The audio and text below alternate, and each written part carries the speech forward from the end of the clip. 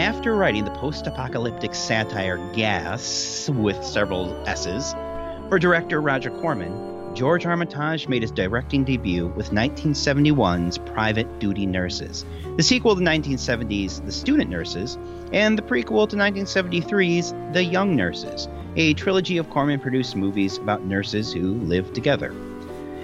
From that description, you probably have an idea in your head about what this movie is, and, well, it's not what you're thinking. But it's not just what you're thinking either.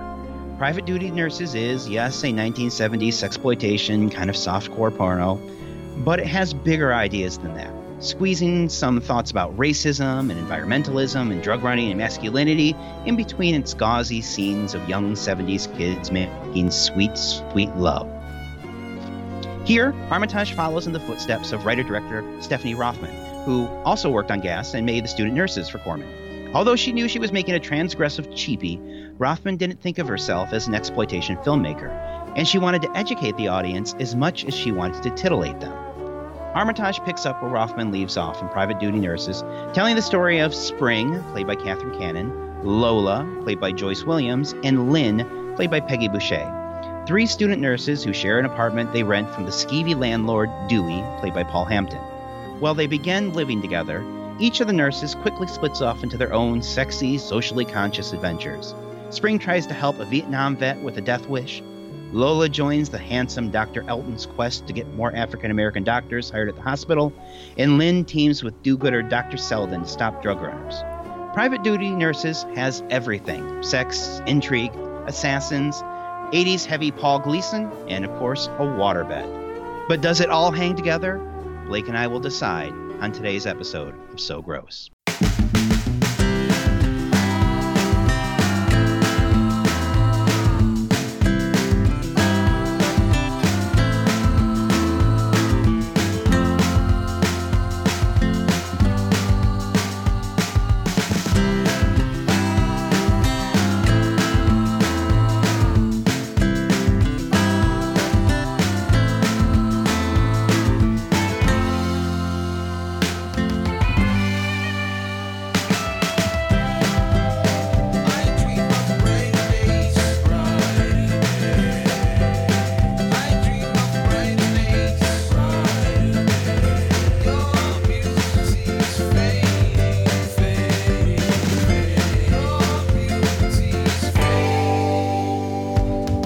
Welcome, everybody, to So Gross, Such Point, Much Blank, the only Gross Point Blank podcast. Once again, still have not checked up on that. We'll try next time. I'm your host, Blake Collier, and with me, the delectable Joe George. We are beginning our deep dive into the filmography of George Armitage with the 1971 sexploitation pick, Private Duty Nurses, and when you hear Private Duty, you know what I mean. How you feeling about this one, Joe? Oh, my mind is in the gutter with this one, and it's been invited to. But first, I'm not going to just stay in the gutter. I'm also going to solve racism. I'm going to stop drugs, and I'm going to heal the mind of the young men broken in the war. Oh man, that's heavy duty right there. It is, but I'm going to do it all from a waterbed, so don't worry. I mean, they say love cures all things, right? Well. Or sex, at least. Or sex, at least, yeah.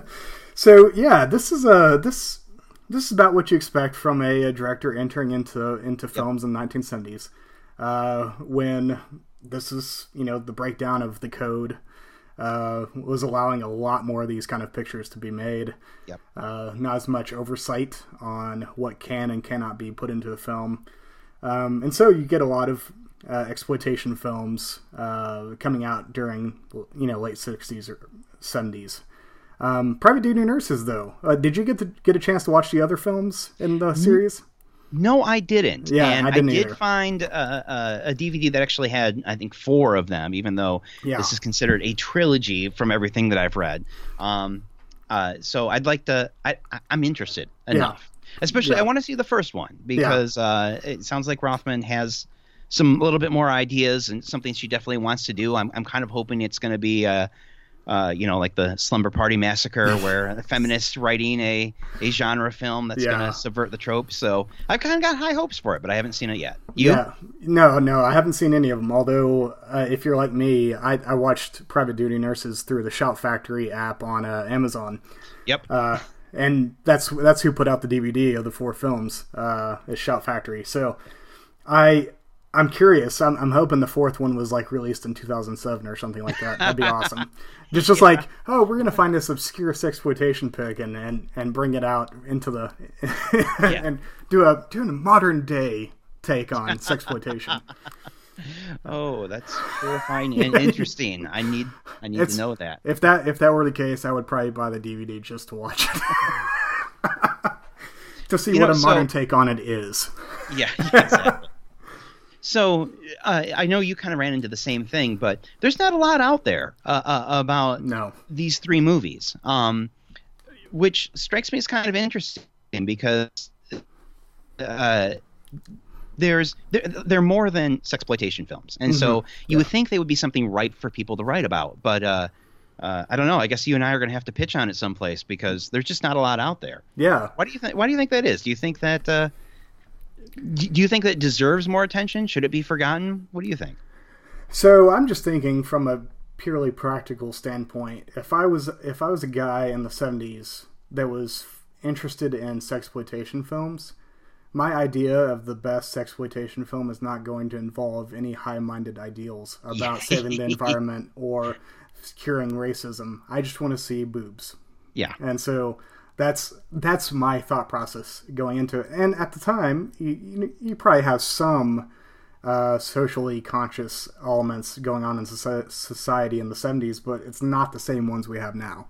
And so looking back on this, we can see some interesting kind of grappling with these issues going on in the film that probably were just not part of the national consciousness at the time. And so would any of this worked for anyone writing about it at the time or anyone now? Like they're not like they grapple with it, but there's nothing really that fascinating about where they kind of come up or come down on the issue. And so this would have, like, I think in the mid 90s would have been the perfect time because we're kind of transitioning into being concerned about all of those things, and yet we're not quite there. And so, I'm not surprised that there wasn't writing about it, but considering that there are, pieces on Armitage's rest of his career, like, that are kind of just, I love this guy, he's the greatest,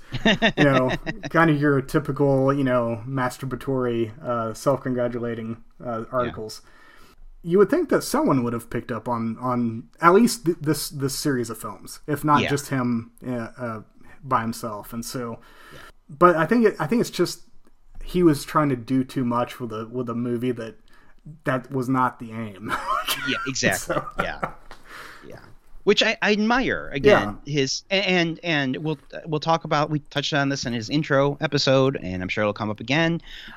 That's part of Armitage's calling card. That he likes to take a genre and infuse it with something a little bit different and kind of take it in different ways. And he obviously he's more successful about that in his later movies, but you can see him working that out here. How can I do more than just a sexploitation flick? How can I make these into more interesting characters and to be surprising, to both meet the needs of the genre and if you're going in just looking for boobs, he does give that to you.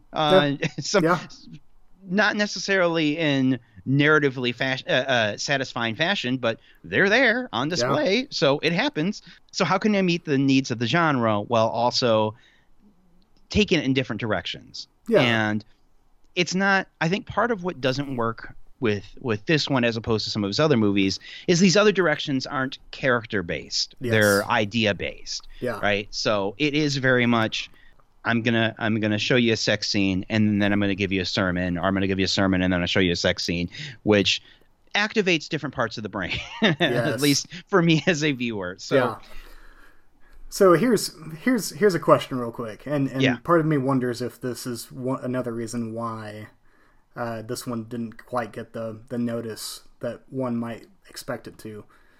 Were any of the scenes of nudity titillating for you? Honestly, like no, same here, And I've seen some sexploitation where like I could see the draw, I could see the draw of what they were shooting, the leering kind of male gaze. Yeah. Like it's made for men. Like that's the whole point. And so, but nothing about this like screamed, "Hey, you're supposed to get your rocks off on this one." Yeah. So failed at the genre. Like.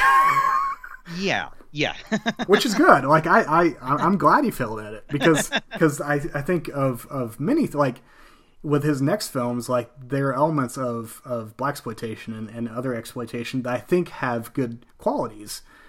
Sexploitation, it's a little harder to find the positive qualities. It tends to be just more of a male gaze and like here overly sexualized women. So yeah, I'm too much of a prude to to be the one that. I mean, I totally believe that it can be done, and I'm sure people have done it. Yes. I don't know that I think that's a part where my critical abilities will fail me. Oh yeah. And I don't know that I can speak intelligently on it, but yeah, I agree that it's the least suited towards the sort of thing that he's trying to do, but I can also understand why he starts with it.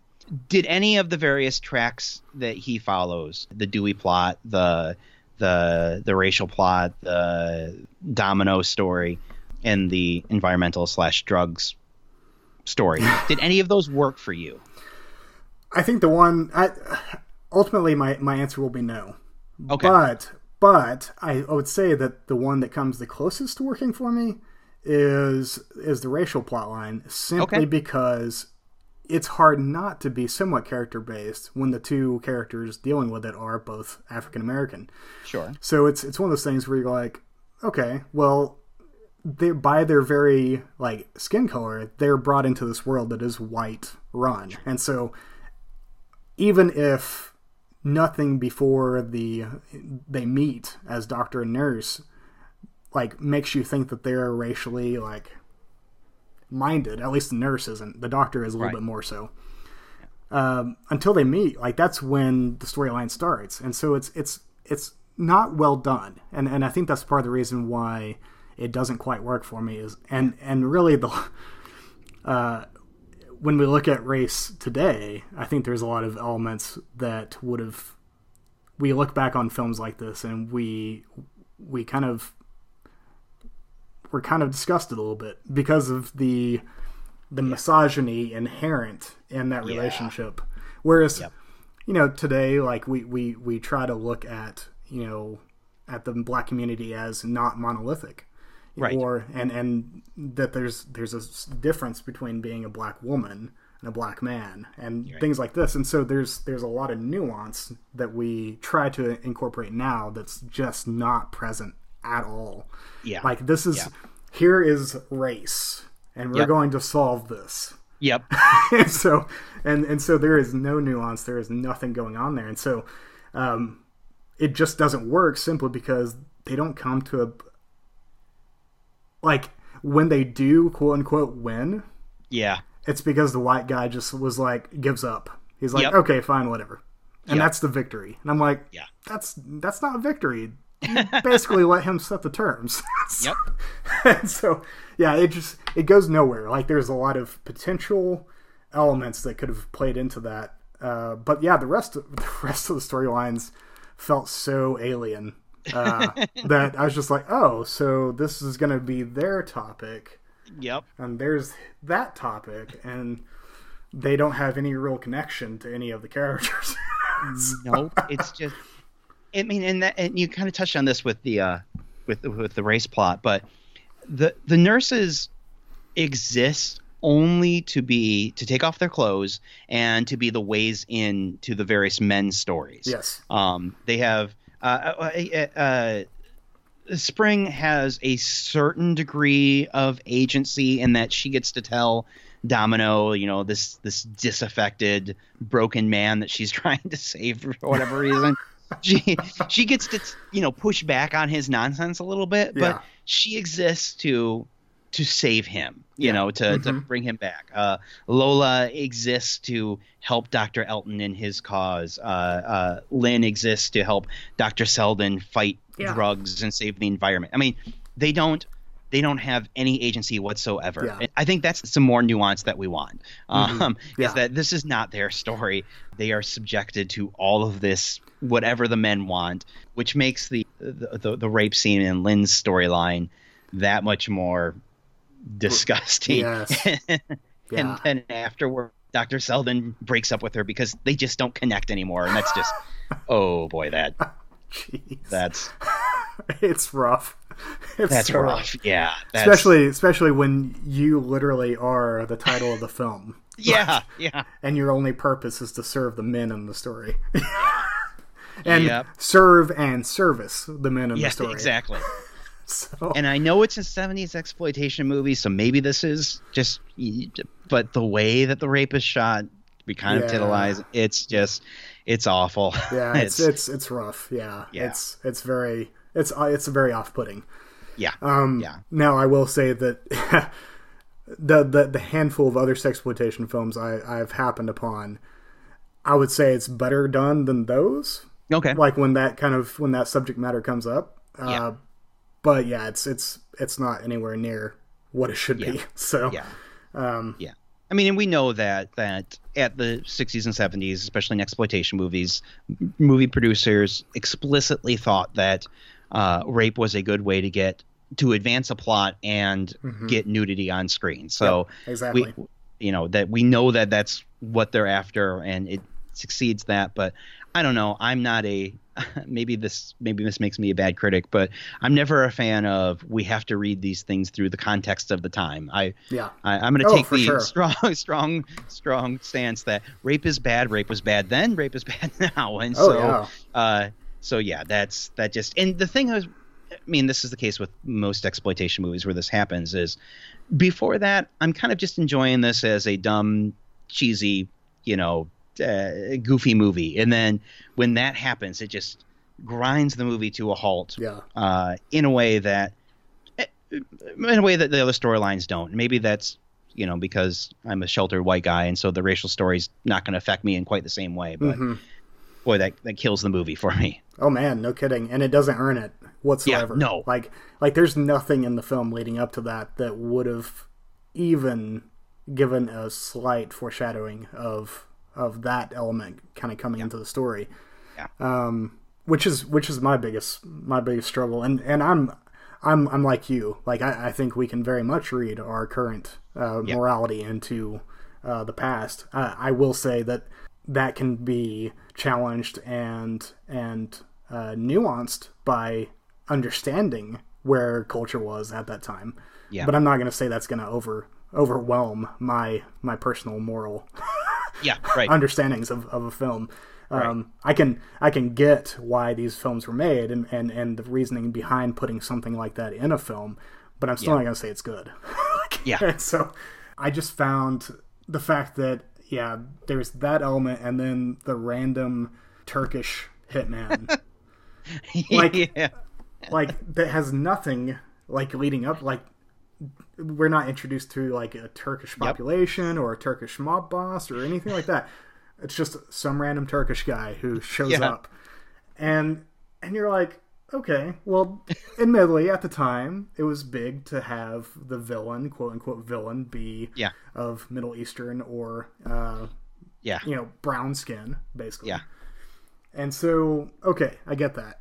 That's just the time period. That's what they viewed as the fears of the U.S. nation. The shorthand for scary for the audience. Exactly. And so, but man, it just is so abrupt. It's so, and then to mix that with the rape, and then on top of that, it's a real killer. Any motive, any kind of push this film has going up to that point is completely killed. Yep. It can no longer be kind of the carefree or noble failure at that point. Exactly. Yeah. That was a definite choice that was made. Yeah. And they put it in there, and then they try to go back to the feeling of the original like first hour of the film, and it just you can't like there's you just had a rape scene, and you're planning on going back to a free frolicking like lighthearted affair. It's just you've killed sex. Yeah, so exactly. You can't go back to it. You've poisoned that well. Yeah. But what about Domino? I'm fascinated by this storyline because I think this is still something that they were dealing with back then, but they were also dealing with it. We're still dealing with it today. This idea that war causes trauma. Now, I don't think Domino's portrayal is that interesting. Yeah. But I at least appreciate him bringing that subject up because I think on the whole it doesn't get the publicity it should, and so I respect what he's trying to do there, but the performance it never feels like somebody, to me, I guess I should say, in my limited experience with this, very very limited, it doesn't feel, I don't buy that he has PTSD. I read him more as kind of just one of those kind of full of themselves white dudes that's just the bike's the only place I feel freedom, and she's falling over him for that, and you're like, oh, this is terrible. This guy is so it reminds me of my favorite version of this, the Mike White movie, The Good Girl. Do you know that, with Jennifer Aniston? I haven't seen it. Okay. Yeah. Jake Gyllenhaal plays a character that's the just so disaffected, watches too many Tim Burton movies, society doesn't understand me, white, and he is just utterly hateful. We as an audience are supposed to be tired of his overly romantic shtick, and that's what Domino read like to me, more so than a haunted vet who's been through some stuff. It's just, I don't know, did it work for you? No, not at all. Yeah, no.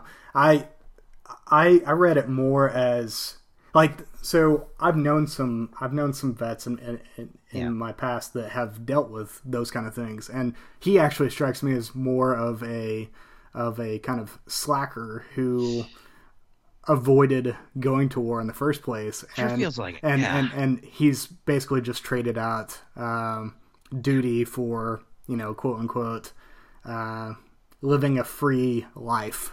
And I use free in the 70 cents, like free love and free all, so basically it's all about me. Yeah. It's not about anyone else. Like, I need to come to my own self-realization. Yeah. And so, and the bike is where I'm doing it. So even if it kills my head over and over again. So it's a rough watch. Like, I'm glad he gives lip service to it, but I wish it had been a little bit stronger on that note.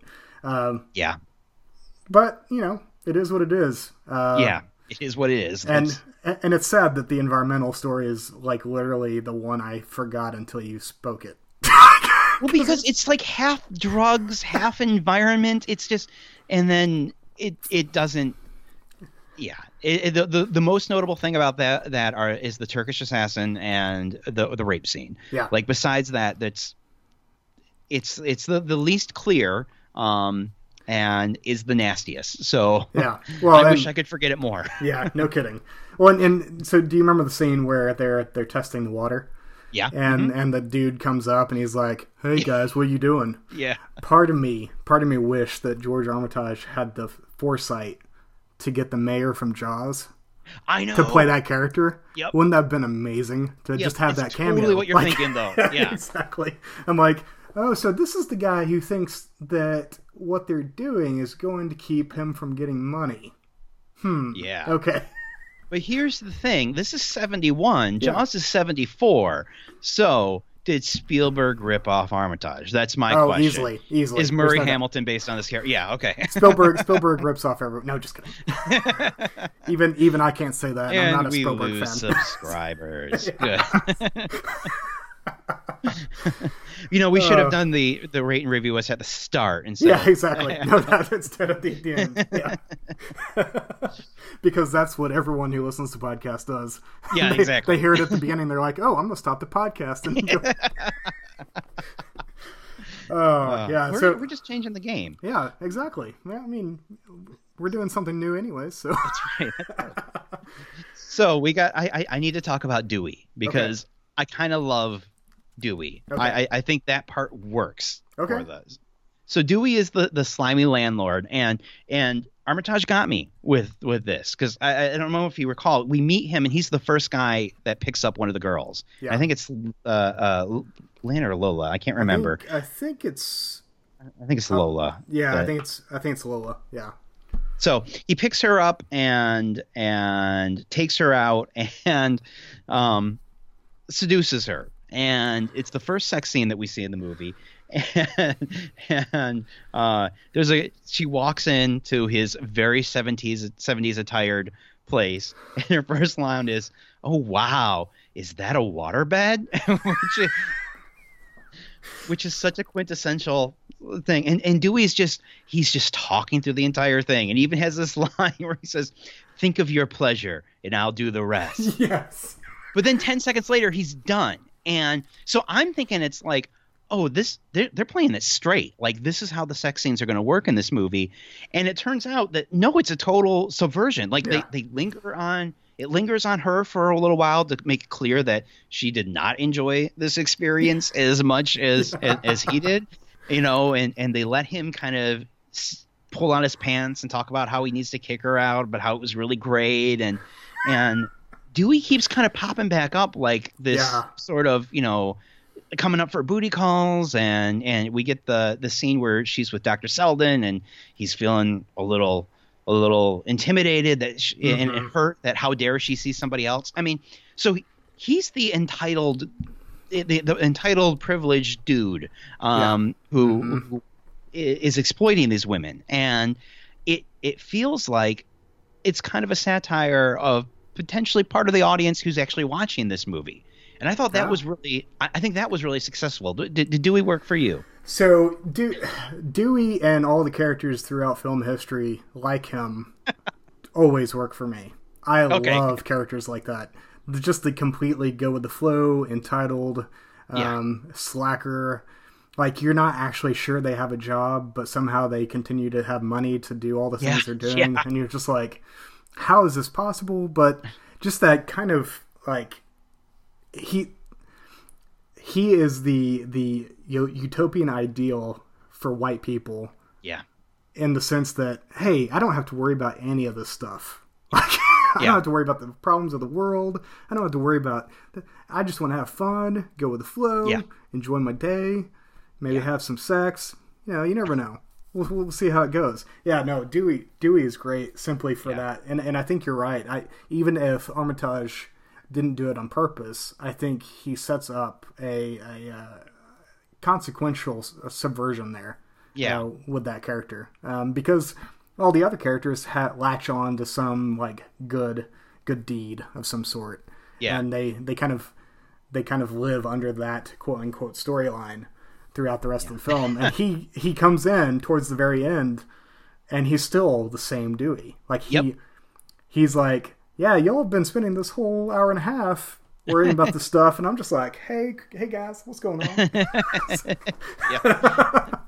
Like you almost expect him to roll up on a Segway if they still have Segways. Totally, yeah. Well, he's playing Frisbee in that one scene, so it's the next closest thing. Yes, he's totally on a Segway. Good observation. Yeah, no, Dewey's great. Dewey is the comic kind of backbone of the film. Yeah, yep. And for me, the most successful part. I just think that's really smart. How about so I don't know if this stood out as much as it did to me, but you're a music guy. The band that they go see at the start. Sky. Yes. Yeah. Any thoughts about Sky? Well, I think for a band that no one knows about, they fit the genre at the time. You have kind of like bands like Air and Bread. Sure. And like all very like white boy kind of granola sounding names with generic rock sound. Yep. These guys have a little bit more funk, just because it's a sexploitation. You gotta have that bass, no treble. And so, it's Sky. Like, nothing about them turned me off. I could listen to it and be like, okay, yeah, I can, it's fine. Okay. Nothing about it made me hate it, but I couldn't honestly tell you the tune right now. That's how forgettable it is. Let me give you some of the lyrics. Okay. Of the song that they're singing. The chorus was, "How's that treating your mouth, babe?" And gets repeated several times. It includes the gems like, "Don't go down with the burning ship. You can go down on me." And so I had at first I was like, okay, this is an okay 70s band. And then it was, oh, ew. Oh, that's gross. And that's the beauty of what you're going to bring to this podcast, is that you actually would have looked up the lyrics to a song like that. I'm just like, yeah, sounds good, whatever.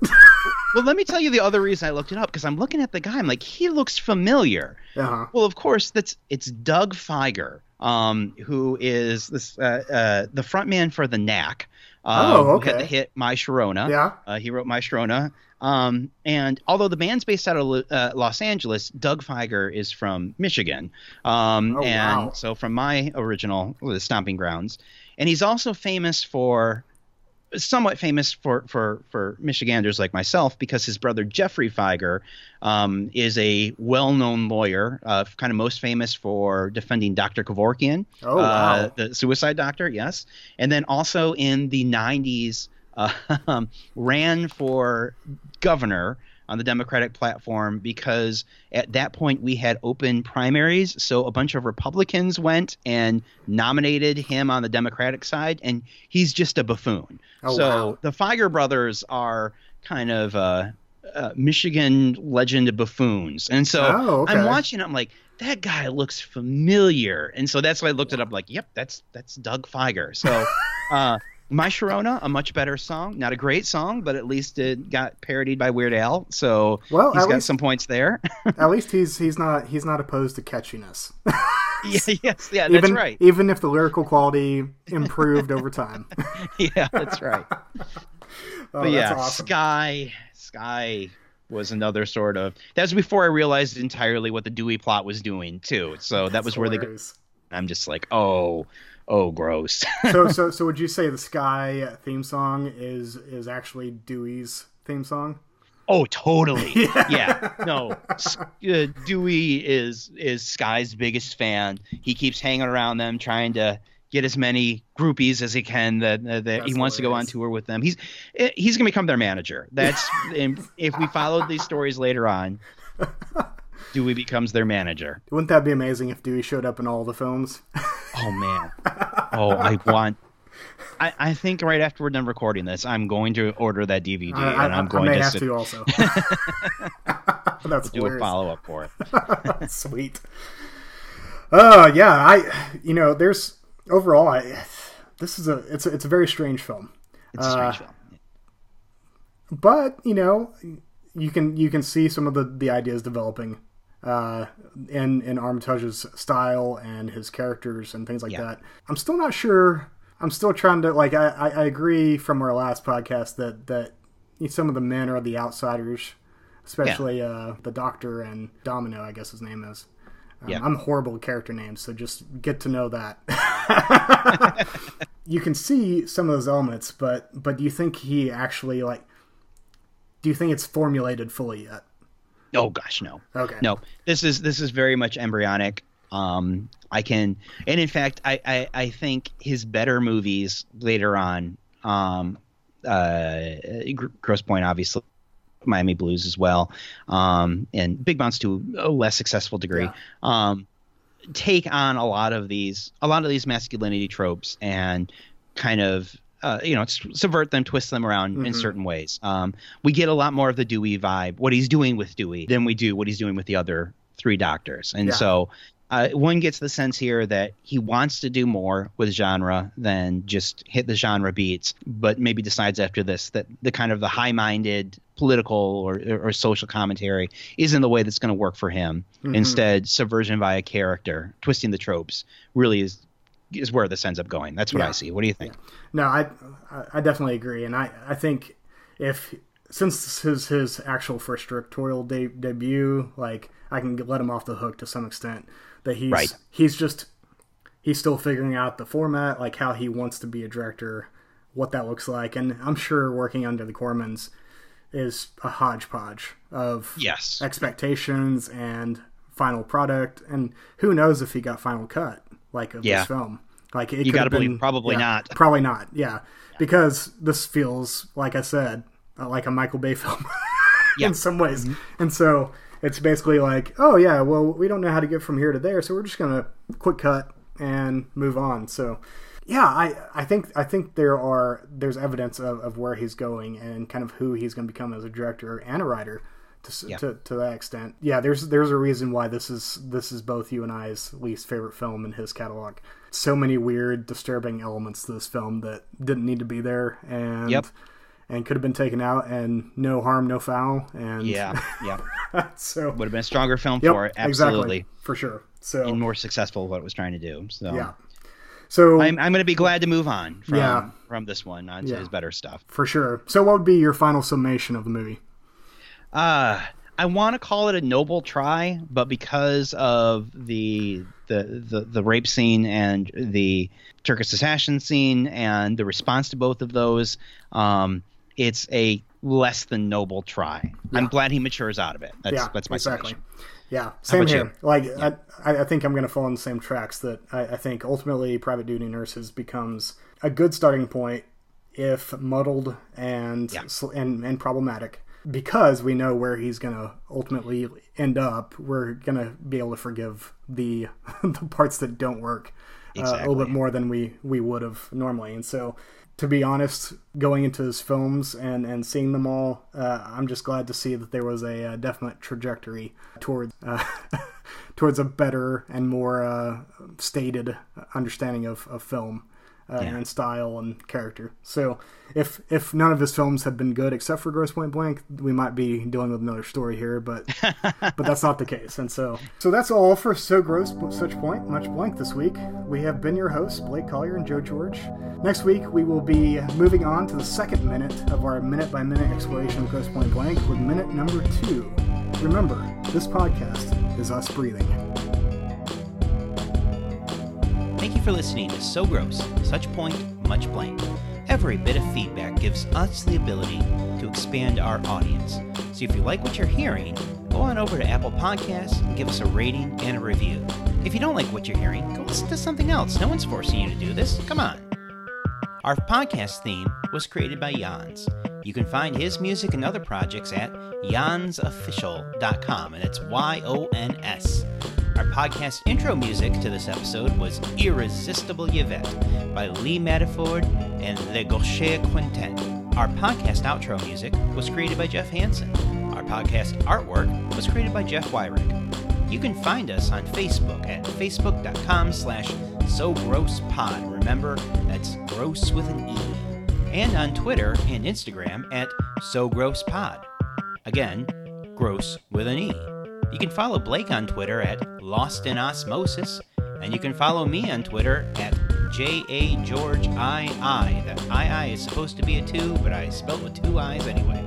Thanks again for listening, and we'll see you next week on So Gross, Such Point, Much Blank. Hey, bing, bing, bing, bing, bang, popcorn. Yeah, whatever.